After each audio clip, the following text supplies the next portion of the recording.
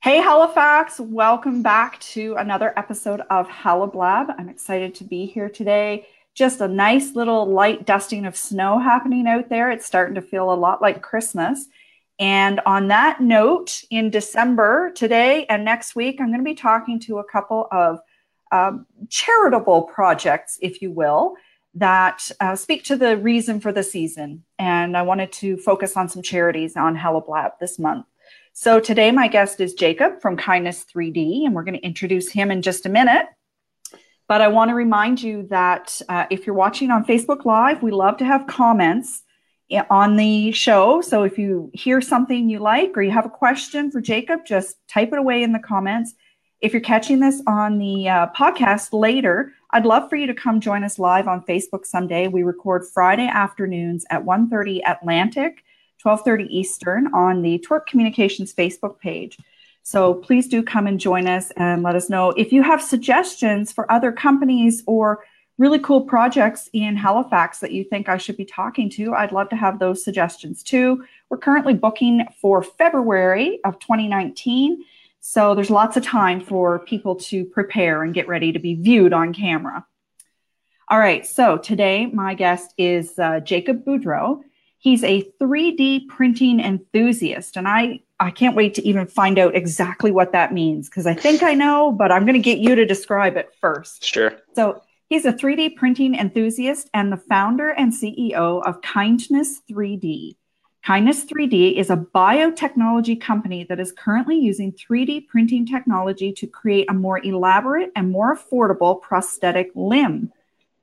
Kindness 3D started out as a chapter of eNable, which is a nonprofit group that uses 3D printing technology and community support to supply the world with free artificial limbs. Oh, I'm getting choked up just thinking about it. This is so cool. Kindness 3D quickly grew and saw a need here in Atlantic Canada for a much more impressive and more elaborate assistive device. To date, this project has had 2 device deliveries while volunteering through eNable. One device delivered to Sao Paulo, Brazil, and the other to Nosara, Costa Rica. Wow. I cry easily. People know this about me, but this is just really amazing. So, okay, I have so many questions for you, and I'm so excited that you're here to tell us all about this stuff. So yeah, thanks so much for having me. Maybe you should start by explaining to us, what is 3D printing? So 3D printing is basically, you're taking a design file and you're making a 3-dimensional object. So you use that. You can use software on your computer and basically design an object, and then you put it through a program called a slicer, and the slicer will take this 3-dimensional object and just cut it up into a bunch of layers. Then you can connect your computer to your printer, and your printer will then actually just layer out all of those lines and make a 3-dimensional object. So it's basically additive manufacturing, and you're just using a bunch of different layers and making something solid. Okay, and I know you're printing with plastic, which we're going to talk about in a minute, but what else can people print with? Like, it can't all be plastic. Plastic is like a pretty dominant material for 3D printing, but a lot of there's a lot of materials that use plastic. Like what's commonly used is, it's called PLA, so polylactic acid. It's a type of plastic. It's usually found in like Tupperware. It's food safe, but as well, like they're starting to mix PLA plastic with like small metal shavings. So now you've got a metal, but it's kind of like a metal plastic hybrid. Or you can mix PLA with, they're mixing it with sawdust now. So you can make a 3D object that looks like wood, it smells like wood, it feels like wood, but it's actually a wood plastic hybrid. So 3D printing is kind of like repurposed or reinvented, traditional woodworking. There's lots of different materials that can be used. I've seen some videos online of 3D printed houses. Is that something that we could actually expect to see? Like, could that be realistic here? Absolutely. They're starting to 3D print with concrete, and you're just layering. You're still additive manufacturing. You're still layering. You're just using different materials. You're using much more industrial, machines to be able to do something like that. Like you couldn't expect that from traditional 3D printer. But Aaron Othwhite, the PhD candidate at Dal that we are collaborating with, he does a lot of 3D printing with clay. So that's a different material that's being used. So you could literally 3D print yourself a mug, or 3D print like a bowl or something like that. So it's you're looking into doing pottery, but now it's being done through 3D printing. So it's pretty exciting.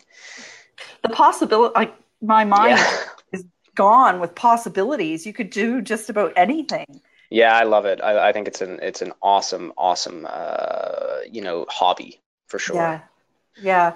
And of course, we've heard the stories about the US with the 3D printing of guns. Do you think that's something that's actually going to happen here? I'd like to think not. I think big sites like Thingiverse, that's where we get a lot of our design files, need to do a better job of policing that kind of stuff. The thing is when you put this kind of power in people's hands, this kind of tech, you're always going to see the best of both worlds. So you'll see a project like ours that's delivering free artificial limbs around the world, and then you're going to see people that are manufacturing weapons.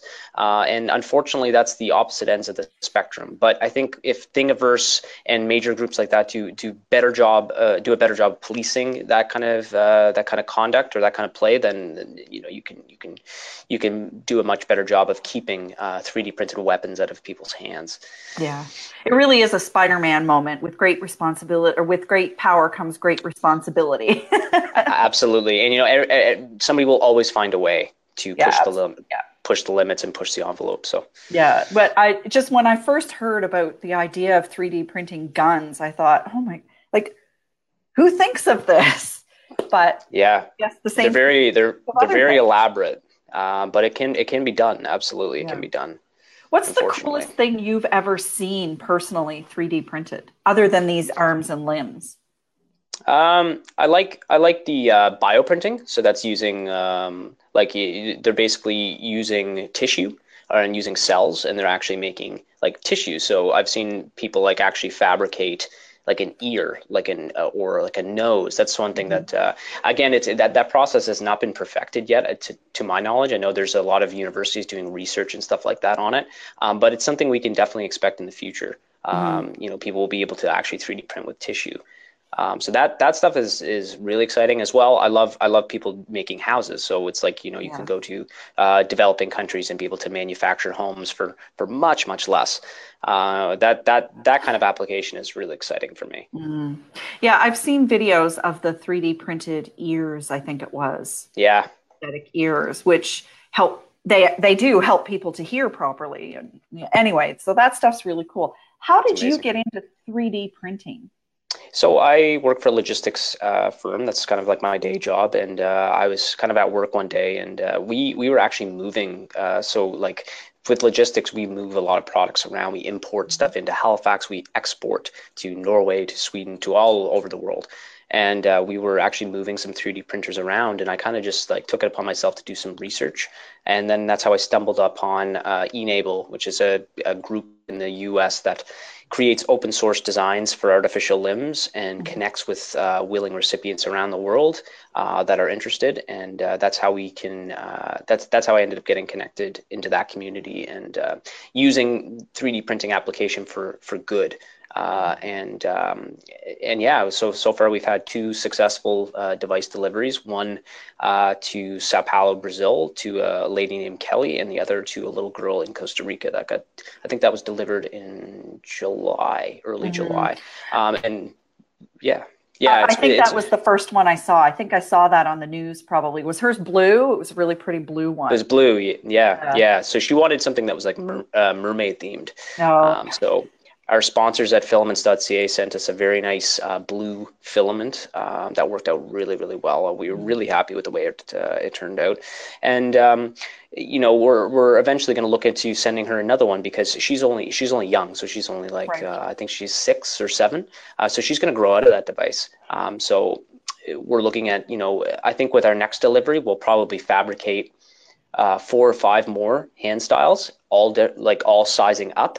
So we Right. can outfit her for the next, 5 to 10 years, if we do it correctly. And we can manufacture very, very cheaply. So, we can make a hand like that for less than $100. So it's just, Wow. yeah, yeah. So, And we do, so go ahead, sorry. I was just going to ask, what capability does that hand that you sent her have? She can pick up some small items and stuff like that with it. She Okay. sent us a video of herself writing. Both recipients have sent us videos of themselves writing with their devices. As well, she sent us a picture of herself driving a bike, the little girl in Costa Rica, so she can actually put both hands on the handlebars now. She was born with a partial palm with no fingers.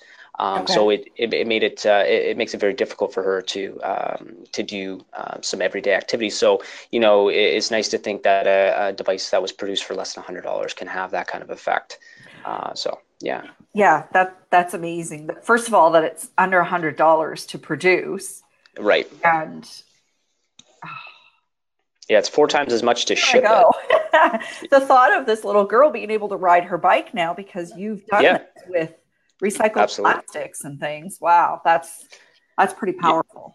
Yeah, and so our third delivery is going to a little girl in California, and that should be delivered right before Christmas.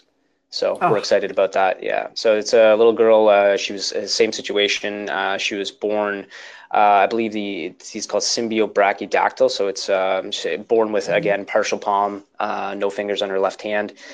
So she's going to get actually a full arm device that's going to go to her in California just before Christmas. So we're excited to have that delivery. and Yeah. so does she know it's coming? Is she like, was she part of the discussion over how to build it, or? We mostly discussed with her mom. She's quite Okay. young. I think she's like 4 or 5. So Oh, okay. I discussed with her mom what she would like. We chose colors that she was a fan of. So we made it in green and pink. And Mhm. again, we were donated filament from our sponsors. So it's very cheap for us to be able to produce and do things like this. What kills us a lot of time is the shipping. So the shipping is like 3 or 4 times as expensive as the production cost. So Really? we're working on hopefully one day. I'd love to be able to partner with some major courier companies like FedEx or DHL or Purelator to do some charitable work like this. Mhm. Yeah. So Why does it cost so much to ship it? especially when you're going international. So when you're Mhm. going to an area like Costa Rica, I typically we like through my work, I can get access to some pretty good rates for shipping. But we usually send it 2 days, so it's like it's called International Priority Service Sure. with Mhm. FedEx. But it's like when you're importing goods into a country like Costa Rica, there's always duties and taxes that need to be paid on those goods, and I could never send something to a developing country and then expect the recipient to then have to be stung with the bill of duties and No, taxes. So we take care of the duties and taxes as well. So right, those can add up quite quickly. right. But we always do some fundraising and stuff like that, and that helps with those added costs. So Mhm. yeah, so far so good. It's been really good. So I can't imagine that if you were to approach FedEx or Purelator or somebody that they would be able to turn this down. I would, they wouldn't be able to turn this down. Or WestJet. Gosh, WestJet's doing all these advent calendar things right now. yeah. Surely somebody out there listening wants to help you with the shipping costs for these. Yeah, I'd like to think so, and it's something we definitely want to continue doing. So the charitable aspect will always be a part of what we do, and Mhm. we've had such a great response from our devices that we've attracted a lot of interest from amputees here, from all over the country that want something that can't be traditionally made, because what we do is not traditional prosthetics. It's No. very far from. But our devices have a lot of function, and we can make very, very complex, elaborate designs, crazy colors, and it's just like what we do with that is we are empowering people as well as giving them a really, really nice prosthetic. So Mhm. yeah, So so Sherry's watching here on the Facebook Live, and she's got a great question. How do people sure. in other countries find out about this, and how do they get connect? Like, how do they find out, and how do they Yeah. apply? Do they have to apply, or are they just found? Yeah, so they have to apply through the eNable network. So that's all done through eNable. So eNable has got a platform called the Web Central. So a person can actually go on the Web Central and create a case. So with that case, they would have like, oh, my daughter is 4 or 5 years old. She's looking for a device that's red and green. She's looking for this style. Here's her measurements. Here's her photos. Here's everything.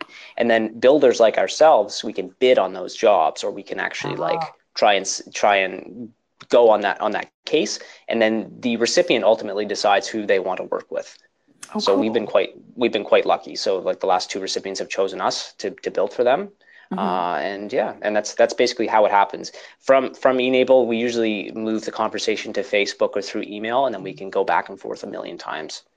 And so maybe you don't know this number, but how many people are on that waiting list waiting for prosthetics? Do you have any idea? Right now we've got much more builders than we do recipients, which is a good place to be. That was the last time I checked. But at one point we had a lot of recipients that were looking.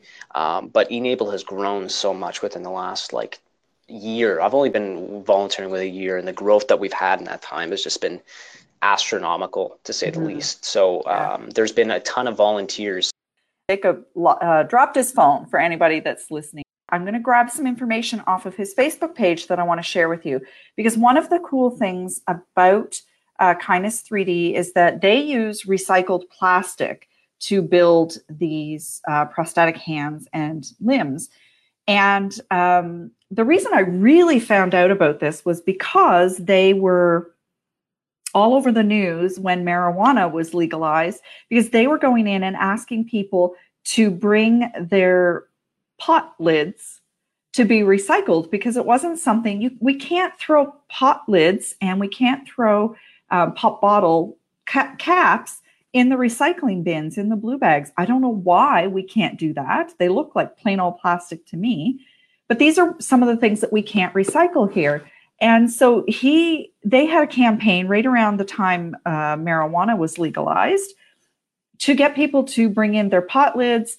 And they also were asking for pop bottle things. So I've started a bag in my recycling area where instead of throwing out all the pop bottle lids, we're throwing those into another bag that we can go and drop off to Kindness 3D to recycle, because the more we can recycle, the better, right?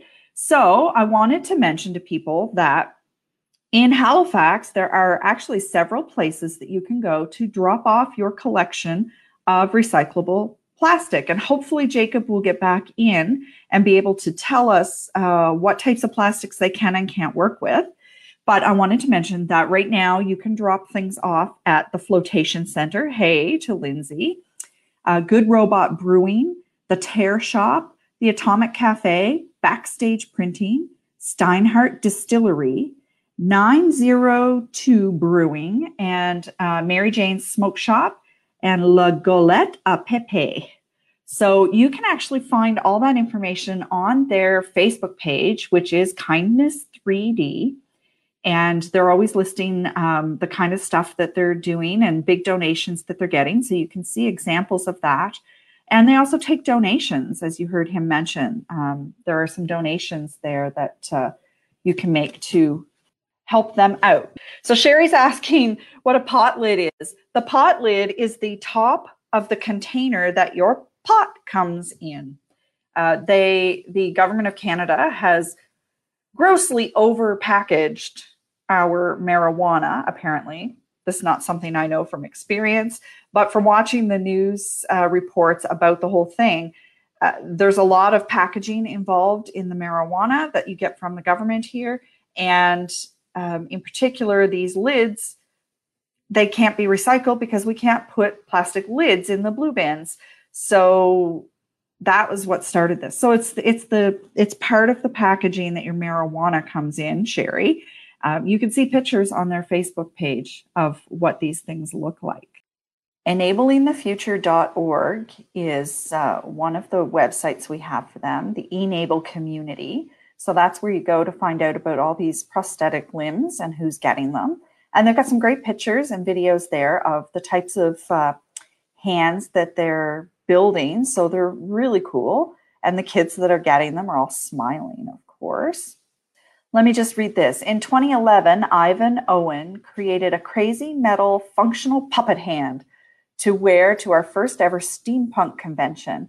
When we returned home from our adventure, he decided to post a short video of it on YouTube. Little did we know that one simple video clip would change our lives and thousands of others forever. A simple YouTube video of the hand led to an email from a carpenter named Richard in South Africa who had lost his fingers in a woodworking accident, and a collaboration across 10,000 miles to create a replacement finger for him that lasted nearly a year. They worked through various prototypes and designs via Skype and email using objects they could both find around their homes and respective countries. This ultimately led to a mother of a 5-year-old boy contacting them to see about the creation of a tiny version of this hand for a little boy named Liam, who lives in South Africa and who was born with no fingers on his right hand. Ivan started researching prosthetic devices and stumbled upon the story of Corporal Cole's hand. It was created in the early 1800s by an Australian dentist named Dr. Robert Norman, who constructed it from whalebone, cables, and pulleys. This one hand, created over 100 years prior, inspired the design of what is now the building block for every eNaBLE community 3D printed hand. And there's a picture of it there. So the fingers are connected to the hand by some pulleys and some wires, and that is just so cool. Definitely check out their Facebook page and start collecting all of your plastic lids so that you can drop them off at one of those locations listed on their Facebook page. Follow them on Facebook and on Twitter and Instagram to see the stories of the hands that they're making. And if you're still looking for a place to make your Christmas donations, I highly recommend that you consider donating to them to help maybe with those shipping costs. And if anybody here is watching from FedEx or Purolator or WestJet and wants to help them with that shipping, I think that would be awesome too. So I'm going to stop the show there, unfortunately. I really wish we could have heard more from Jacob today, but the technology is just not cooperating with us. If you are interested in being featured on HalaBlab, if you've got a really cool project that you're working on locally, or you know of a business that we should be talking to, do let us know. You can find me, Anita Kirkbride, pretty much anywhere on social media. And you can always send me an email to info@twirp.ca, and that's TWIRP. Next week, I'm going to be talking to Joanne Bernard from Easter Seals, Nova Scotia, about their programs and their charities. And then we're going to take a couple of weeks off to celebrate the holidays. So I'll see you guys next week. Stay social, Halifax.